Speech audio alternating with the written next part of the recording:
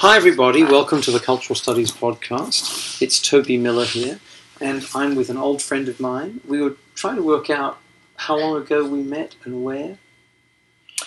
Probably 2004 in New Orleans. Probably 2004. No, was that ICA or NCA? ICA. So International Communication Association. If not before in Austin or some other cultural studies conference. One of these places where people with funny voices get together. We were just chatting about different styles of English. And I'm with Ferruh Yilmaz. Am I pronouncing your names reasonably? Pretty okay? Yeah. How would you pronounce them, though? Ferruh Yilmaz. So I think that's approximating to my effort. And we're in New Orleans, in your office at Tulane University. I'm about to sip a very nice cup of tea you've brewed me. Tell me what you've been up to recently. What's preoccupying you, what you're working on. I'm trying to finish my book manuscript. It's the introduction. That's the last one I'm writing right now. And if I didn't teach, I will finish it in a moment. But teaching takes time. And energy. Yes. Also. And tell us a bit about the book. The book. I used to say, I still say both to my students and my colleagues that if you can't formulate your argument in one sentence, even with clauses, then you don't have an argument. So let's see how I meet the test. Well, it's the version you give your cousin or your mother. No. What's the version you would give your cousin or your mother, and what's the version you would give your publisher? They would be similar, but I may word it differently. What I do in the book is a story, an anatomy of the change of immigration discourse in Denmark, whereby the old immigrant workers, foreign workers, were turned into Muslim immigrants. Workers emphasized, Muslim emphasized. Right. And for me, that is a change in the ontology of the social, as I say. But I wouldn't use that word to my mom. Right. I use it as an academic way of responding to different theoretical paradigms. Yeah. Right. So, tell us about that shift. Where historically had migrant workers come from to labour in Denmark? Mostly, the biggest three groups came from Morocco, Pakistan. I think many of the Pakistanis were actually from England. They were escaping from the racist environment in the 70s, and they came to Denmark. And then Turkey, that is the biggest group. Since. And these recruits, this started in the 60s and 70s? 60s, yes. And it was for construction and factory work? Factories. They were guest workers. They were all guest workers. Yes. So rather like what happened in Germany? Yes, very similar. It's the same process. It's the same kind of people. It's the same kind of problems, solutions, and so on. And when did they become racialized or Islamicized? Racialized... You see, race is a weird category. People use it now and then, but they usually use it in the place of a cultural category. It's like categories in people, in vernacular discourse are very flexible. People do stuff with them. They do not necessarily say the same thing every single time they mention a category like race, white. But that is not common to Denmark, the Danish discourse, racial discourse. You will hear now and then racial labels, but mostly it will be cultural or ethno-national. And then there are specific words like, I don't know how you pronounce the bear. In France, it will be the young Algerian, North African immigrants. In Denmark, they will be Perker, which is probably a combination of Pakistani and Turkish. I'm guessing. I never actually looked into it. Perker could be a racial category, but it's usually people understand it in more cultural terms. And some people will say, it's cultural racism. Yeah, if discrimination on the basis of difference is racism, then yes, it's racism. But to me, it's more interesting to see what is going on in discourse rather than trying to understand it through those categories. Okay. So I didn't answer your question, though. That's okay. It's a conversation. No, I will answer that question if you want. Yeah, great. It happened sometimes in the mid-'80s. It is not that culture or religion wasn't part of the discourse, but it always came together with other issues. Mostly the focus was on the economic problems that immigrants created or the rights, immigrants' rights, bad housing, the working conditions, and so on and so forth. Culture, if you didn't like immigrants, you would bring culture in as a bad description of the immigrants. As you will do with the Swedish immigrants at the beginning of 20th century, at the end of 19th century. The same with German, Polish, and so on. But how I see it is that those cultural descriptions, cultural resources were used to say something bad about immigrants, but the general focus will be on the labor issues, and they will be discussed in terms of labor market, working class organizations, labor unions, and so on and so forth. What changed is that they became an ontology in themselves. Because if you talk about class, working class, then you're talking about an ontology which is called class, working class. And they are part of it, despite their differences. But if you're not anymore talking in class language, but describe the divisions in society in terms of culture, then you ontologize cultural differences. And that's what the turn is about. And that's what I was studying, and I've been studying. Right. And it happened sometimes in the 80s. There was a huge moral panic around incoming refugees. Refugees from where? Mostly from Iran, Iraq, but some from Sri Lanka. Were there others? I think those were the biggest groups. And there was this mainstream right-wing government, and especially the Minister for Justice was pressing for tightening the immigration laws. So he created kind of campaign against refugees, providing the police and the media with daily briefings, daily information about how many came, how many problems they brought with them, and so on and so forth. There was a big panic atmosphere. And I remember how it was that by then too. At the same time, they were dismantling the welfare system in the same way as Thatcher was doing it in the 70s and 80s. There was this dissatisfaction. There was this anxiety about the future of the nation. And then you have this dissatisfaction that can't be represented in the system because Social Democrats had accepted the neoliberal orthodoxies, like you have to privatize, you have to obey the rules of the market.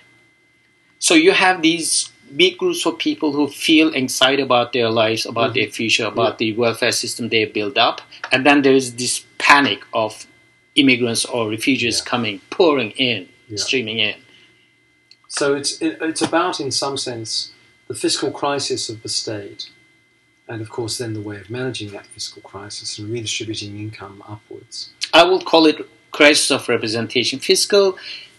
Was there a real fiscal crisis? I don't know. But the government has represented it that way. And in explanation for the reduction in services and economic security for local people, for citizens, it's very easy then to cathect onto the other, the foreign worker, as the cause of the loss of economic services and economic citizenship. And the discourse was that we can't afford it and we should stop, we should tighten the immigration laws. And then this situation where there are anxieties and those anxieties cannot be represented in the system because there are no parties that represent them. And then there's a moral panic around incoming refugees. It's a very conducive environment for French voices to come in and articulate those resentments in new political and alternative ways. And they did. They came in and said, look, this is all about our nation and the future of our nation and our cohesive force as a nation. Are we going to survive as a nation in 20 years if we let immigrants come in? Right. And there was an ad actually it started with an ad, if you ask me. In the ad, they were described as Muslims the first time. Not the first time, but what I mean is like, instead of describing them as workers or people who need protection, they were described as Muslims, incompatible group with the Danish nation and what is going to happen to our nation. From there on, it started to roll. Well, then that always already identifies them as not integrated. Or incompatible, that is not integrable, yes. Right. Whereas worker always already says, whatever else it may be, integrated. Can be integrated into the system. Guest worker is a bit more complicated, but nevertheless, yeah. And also, when you say worker, you indicate the person is providing a service themselves. Whereas when you say immigrant, the or refugee, that they are taking something, giving it. And this is certainly what we see in the discourse at the moment in Britain, that you and I were gossiping about in the car this morning, where the notion of people coming from the newly acceded countries to the European Union into Britain is never that they're coming for a short while, they're coming because they want to work, they're not only going to provide services but pay taxes. None of it's that. It's all about they just want social services. So I think this is both a very effective othering tactic, but also one that is used rather improbably to distract attention from what is actually happening, which is the representation. It was the original intention by the mainstream right-wing government, but I think they were taken aback, surprised by the intervention by the far right, and they didn't want the far right to intervene. So they reacted very strongly. And they actually were very accusatory in their tone against the far right. They were like racist. They were called racist. They were called this, that. Yeah. The guy was very Powell-like. There was a figure, Søren Karup. Like Enoch Powell. Yes. And Enoch Powell was the notorious British politician. He was also a professor of classics, whose translation of Horace, I think, is still one of the most important ones, who gave a famous speech in the 60s about rivers of blood that would supposedly flow down the streets of Britain because of immigration by people of colour. Yes. And he used exactly the same tactic, and he was also sacked from the British Conservative Party because of his speech. So this guy, who is a priest and who is a right-wing intellectual, whose views were always considered on the fringes because he was very harsh against feminists. He was harsh against homosexuals. He was a typical right-wing extremist in many ways. And he didn't gain respectability immediately. On the contrary, just like Le Pen, the entire establishment attacked him. But there was no other voice that... first, there was a controversy. When there's a controversy, you have to have one of the parts who's part of the controversy to at least defend him or herself. That's what happens. Then you open up the mainstream discourse for French voices. They managed the crisis so well that within 2 years, whatever he was saying was repeated by social democratic mayors. Right. In the same way. They were talking about the cultural problems that immigrants brought with them. They started to talk about Muslim culture. They started to talk about gender equality. They started to talk about women.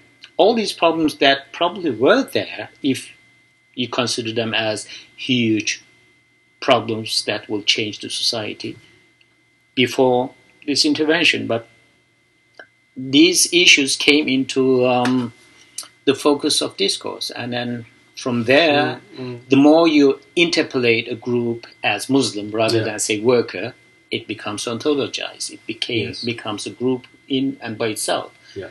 And I can actually explain it in a very personal way too. Yes. When I went to Denmark in 1979, I moved into a progressive commune with other progressive people. It was actually New Left party. We will talk together.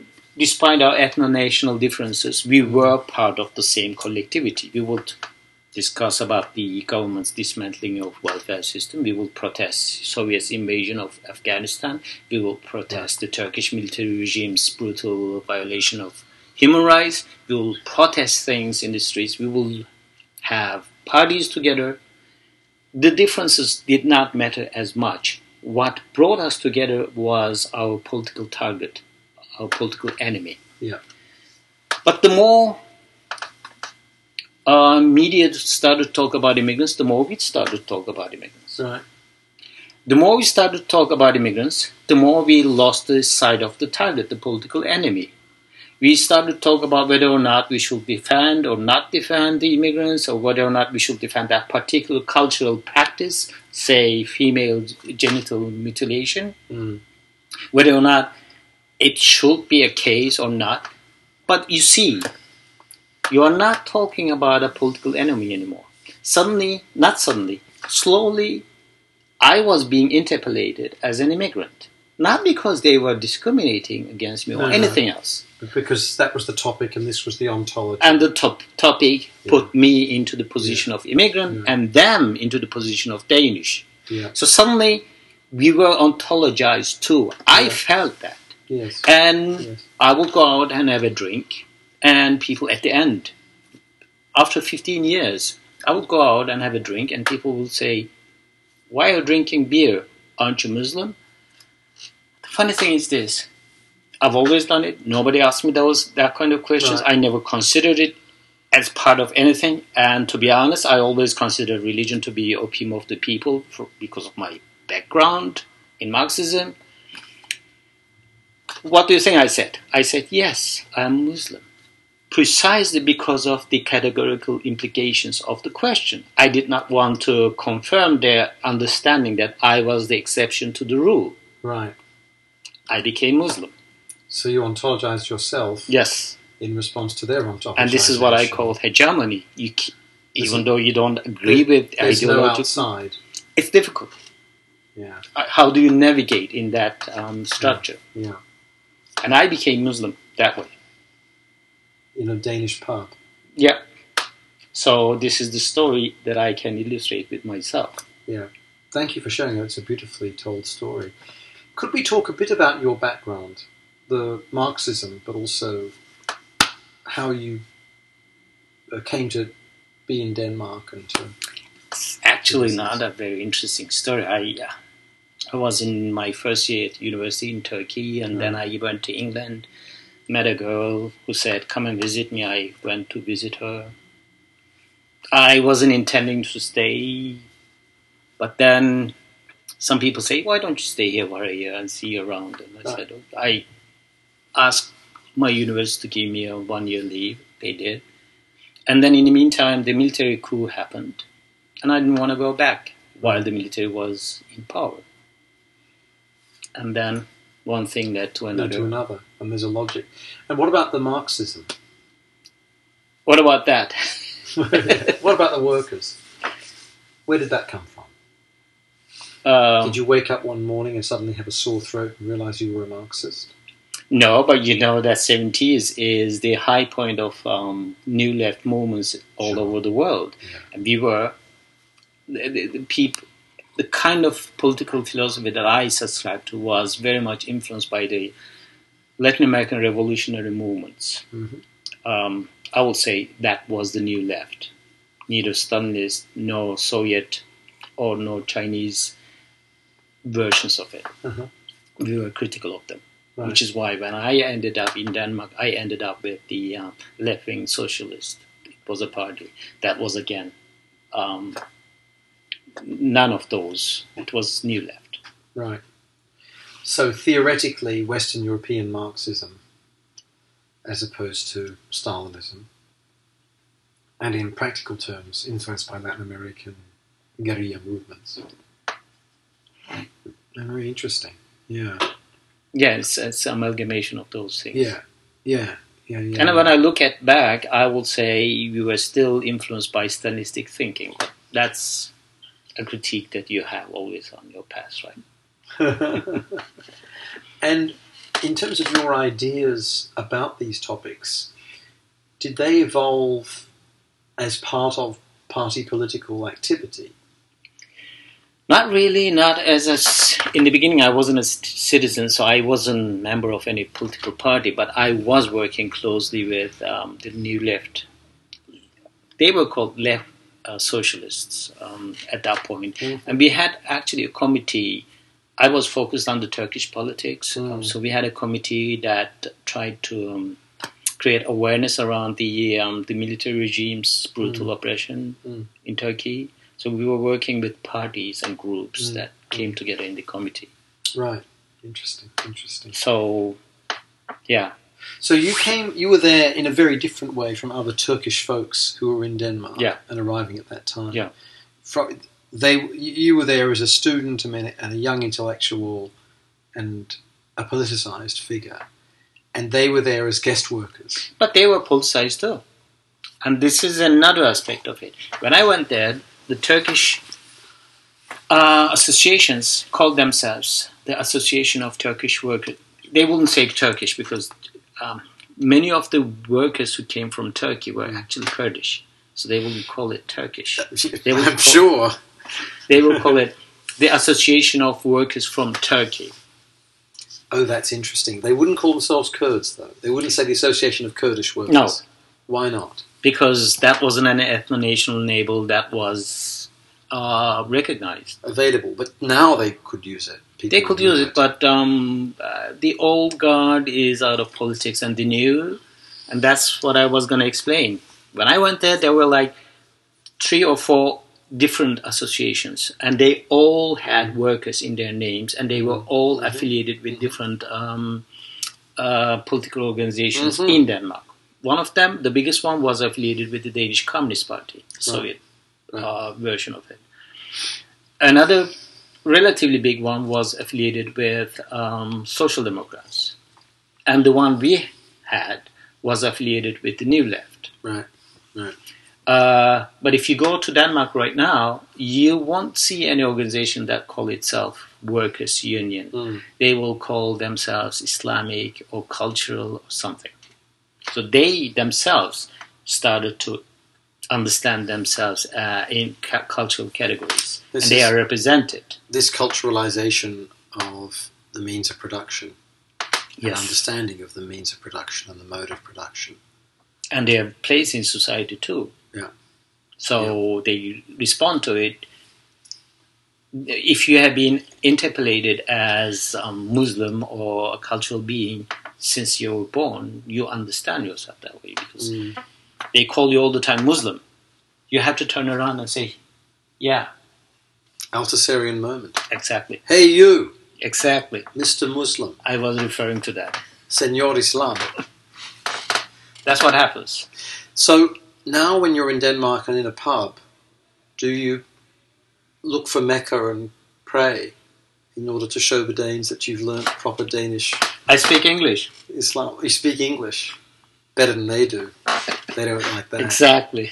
Do they have a view of themselves as imperialists, given their imperial history? The imperial history is not part of the consciousness, not that much. And Denmark wasn't one of the biggest imperial nations. No, but ask the Norwegians, they think Danes are imperialists. That's a complicated story. That's a complicated story. They were all once the same thing, if you ask Danes. Not if you ask Norwegians. That's also a new thing. There are different movements. There was actually a movement in the late 19th century and in the beginning of 20th century that didn't make sense that Scandinavian countries were different countries and they should all come together. So, actually, if you live there, you see that there are different views of those things. Right, sure. There is the official narrative, of course, and then there are the alternative narratives. So, what made you become an academic? You've come a long way from being a young, hustling, in love, radical leftist becoming a Muslim in a Danish pub. And then academic. Yeah. How did you become a prof? I was tired of working 9 to 5. Yeah, it sucks, doesn't it? It sucks. What kind This sucks too. This sucks too. Because I was working 40 hours, like actually 35 hours. Now I'm working 80 hours. Right. What kind of sucking was it, though? What was your job when you... I was a journalist. Journalist. I was working with the Danish public radio, producing mostly in Turkish news, but also contributing to Danish programs about the world and stuff like that. Was the stuff in Turkish for local consumption? Yeah. By Turkish speakers? Yeah. Oh, that's good. So when did the public broadcaster assume that responsibility? I guess sometime in the 70s. I'm not completely aware of the history of it, but they closed it down in the 90s. Did they? Yes. Because? Because there was no need and they shouldn't be kept in their culture. Okay. But I was already out. You were already out. And it was... Did you direct the programs at Kurds, knowing that they were a big part of your listenership, or did you have an undifferentiated Turkish listener in mind? No, it was mostly... The purpose of the news programs was... We also had other types of programs. But the news were mostly about informing immigrants about the life and things that are going on. Welcome to Denmark, how to get about, how to fit in. No, like today the Prime Minister said this, and then they are now going to make a new law that means this for you. Right, but directed at them. Yeah, that's good. Or general society, like taxes are going down, taxes are going up, whatever. Yeah. So after the radio journalism, what happened to you and when? We're in the mid-90s now. Or... Yeah. 93 I left it and I started my BA fourth time. Fourth time? Fourth time from scratch. Well, I dropped out of 4 graduate degrees, so...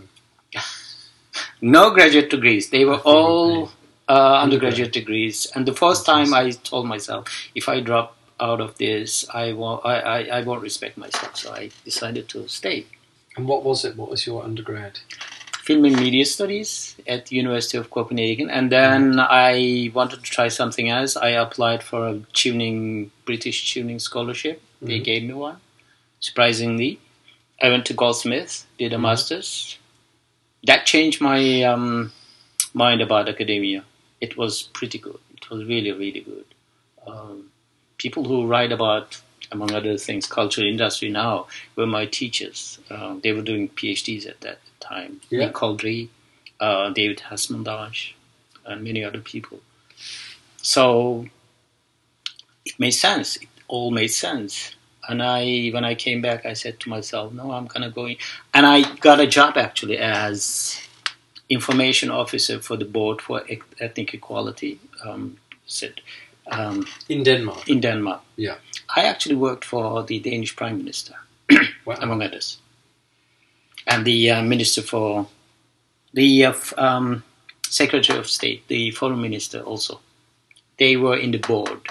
So I worked for them. God. So I may have taken a couple of beers with them sometime.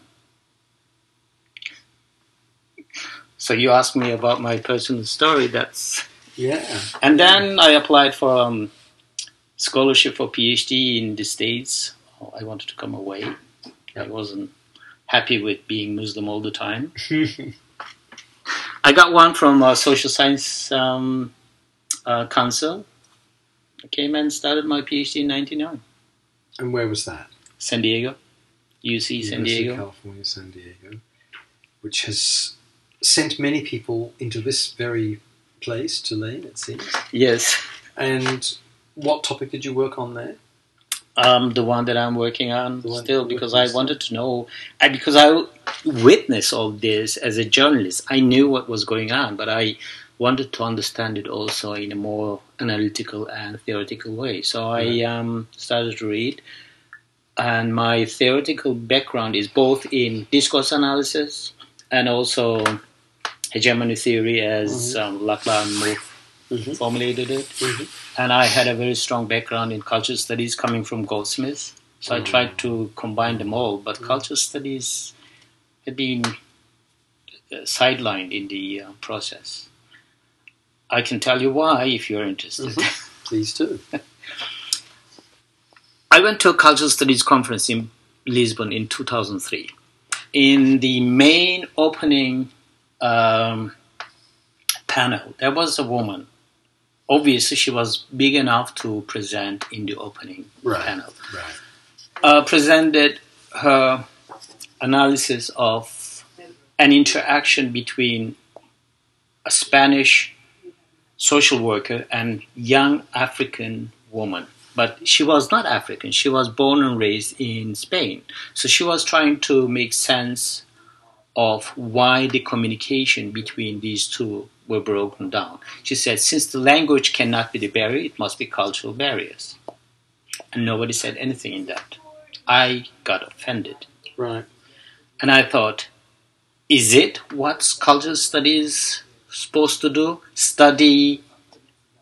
Take for granted the ontologies that have been formed, and especially by the influence of far right, and then take them for granted and study those ontological categories and their culture.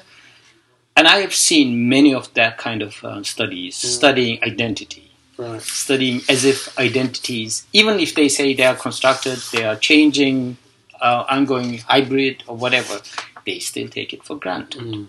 And that is a reflexivity that should have been there. I mean, if one of the books that has inspired me to do my work is Policing the Crisis. It's still one of the biggest influences on me. What does that do? It looks at culture, but it looks at how hegemony and power is changing the hegemonic structure of Britain through culture, in culture, through the games of identity, culture, all that stuff. Right, but without essentializing. This is Policing the Crisis by a number of people associated at that stage with the Centre for Contemporary Cultural Studies that was at Birmingham University, and I guess Stuart Hall is the most renowned of the authors of that collective group. Yes. But in many ways it understood mugging as a new invention category, newly invented category, and one that racialized much of the population, criminalized much of the population in particular ways. And through that, pushed the working class to the right. Yeah. That's one of the things that opened up for the Thatcherite hegemony. Exactly. Which he wrote later on. Yeah, and in fact invented the word Thatcherite. Yeah. So, you're concerned when we accept these ontologies, when in fact they're moments of struggle that see these terms be reified, be accepted as real, legitimate, whatever. Yeah? Yeah. That's really a big part of your animation, what dynamizes you. Yes. And that's a lot of what you're going to be looking at in this, well, you've finished it virtually, but looking at in this book that's going to come out in a little bit. Yes. And in the future, I want to look at, actually, one of the things that interests me is how do fringe voices get into the mainstream and make themselves mainstream. Yeah. And I think crises play a big role, especially moral panics, and I want to theorize around it, how they help to keep, for example, if you can have something like Charlie Hebdo, it's a big crisis, but after a couple of months, other things get onto the agenda. People forget to talk about it, and people forget to talk about Muslims and Muslim culture. So you have to keep it in focus in order to keep it as an ontological category. How does that happen? I think it happens through the production of incessant crisis around Muslims. And that's what I've been seeing since the mid-'80s. Yeah. Different scope, crisis of different scope, but there is always a crisis around something. Has it intensified since the end of the Cold War? Yes. But I'm not sure it's connected to the Cold War. But they are all connected. The thing is that culture and religion, to the extent we can differentiate them, have become of increasing importance in geopolitics since the collapse of overt ideology as a distinction. And also the client-state system that existed was broken up then. And then I guess a crucial factor in all of this is that, some would argue, groups that were oppressed, particularly in the Arab world, by the elites that were controlled by the British and the Americans from the 20s and 30s on, especially in the oil states, but not only, found religion as one place where they could express themselves, express this opposition. I mean, Partha Chatterjee, in his work on colonial India, says that the British made a fundamental mistake in saying, oh, fuck it, we'll leave religion to them, it's one thing we don't really need to control, we don't care. And then that explained why religion became the point around which politics could occur. Right? Yes. And Tim Mitchell, I think, makes a similar point about Islam. Yeah, and I think the same argument could be made about Iran. Mm-hmm. How Khomeini came to yes, power. Absolutely. Because religion was the only space under Shah where these forms of expression can occur. Turkey's an interesting case because... Different, in a way. Because of for many reasons, but not least the military, and the military as the supposedly force of liberalism, the supposed voice of secularism. Yes, but there is one element that's missing from that narrative. Mm-hmm. Mm-hmm. If you read Amin Alouf, I remember one part of it. If you were born in Lebanon in the 60s, 50s and 60s, mm-hmm. and become younger later on, yeah. you will be a socialist. If you were born in the 70s, 80s, you will become an Islamist. It's not because things change. Social scientists have a curious tendency to think of social change as structures moving around and ideologies come in and go. Mm. And somehow political agency gets lost in that. Mm-hmm. The reason I'm saying is this. Mm. If you look at the Arabic world and Turkey too, and all over the world, in the 70s, there was a very strong left-wing movement, secular socialist movement.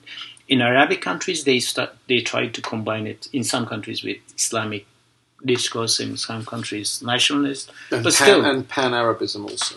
Yeah, and they were crushed brutally. Yeah, and who is going to express those resentments? Religion becomes the only one, and it was actually encouraged against the left. Yeah. And so, when, for example, people want my support in the fight against Islamism, I say, well, I was fighting against them in the 70s, and you were supporting them against me. Yeah. So, what's going to happen? Where are we standing now? I've got a last question, if I may. Okay. You've had a long day. You've given at least 2 classes yes. in many, many hours, but you're still... And you've got to put up with me for dinner as well later. It's a pleasure. A slightly long question, but you'll fix it up. Okay. I thought the Weberian insight about the disenchantment of the world was teleological and correct. And so in my 20s and 30s, I believed that there was an unfurling narrative in which basically everyone would become secular like me. I was out of my mind. Are we in a post-secular world? An expression I never thought it could be brought into discourse. I wouldn't use that expression, but I'm extremely, extremely disturbed by what's happening right now. I am very afraid of ISIS. I'll tell you why. None of the other Islamist movements have been able to scare me. I knew that they were used to scare and sow fear, but ISIS scares me. People who were born and raised in European countries go to Syria to fight. So ISIS must be giving them a vision of being part of something bigger. And they clearly, they don't care about the conventions that I care. No. They kill people in front of cameras and they show it off. And that's a vision. They get children to kill people. They just had a situation. It's a very radical vision. Radical vision that simply doesn't recognize the other side. Yeah. And that vision I've been experiencing it from right-wing radicals in the West. So I'm afraid that the world is going into these two camps. And if we start navigating in a world divided like that, I don't know where I am going to be. I'm scared. I mean, I'm old enough. I hope it won't happen within my lifetime, but I'm afraid that dystopia can be reality in the future. So I guess it's an answer to your question or what? I don't put it into post-secular terms, but I do think that religion has become one of the venues in which resentment against, I think, disenfranchisement all over the world is finding its radical vision. Well, Ferruh, that is a dystopic answer, but I think it's a dystopic time in that sense. I appreciate the time you spent with us. Can you tell us the title of your forthcoming book? Oh, we haven't decided it. I have been... it's under erasure. I would like to call it From Worker to Muslim. From Worker to Muslim, that's fantastic. Yeah. Let's see what the editors will say about that. Yeah. And I guess it'll be out in a year or so.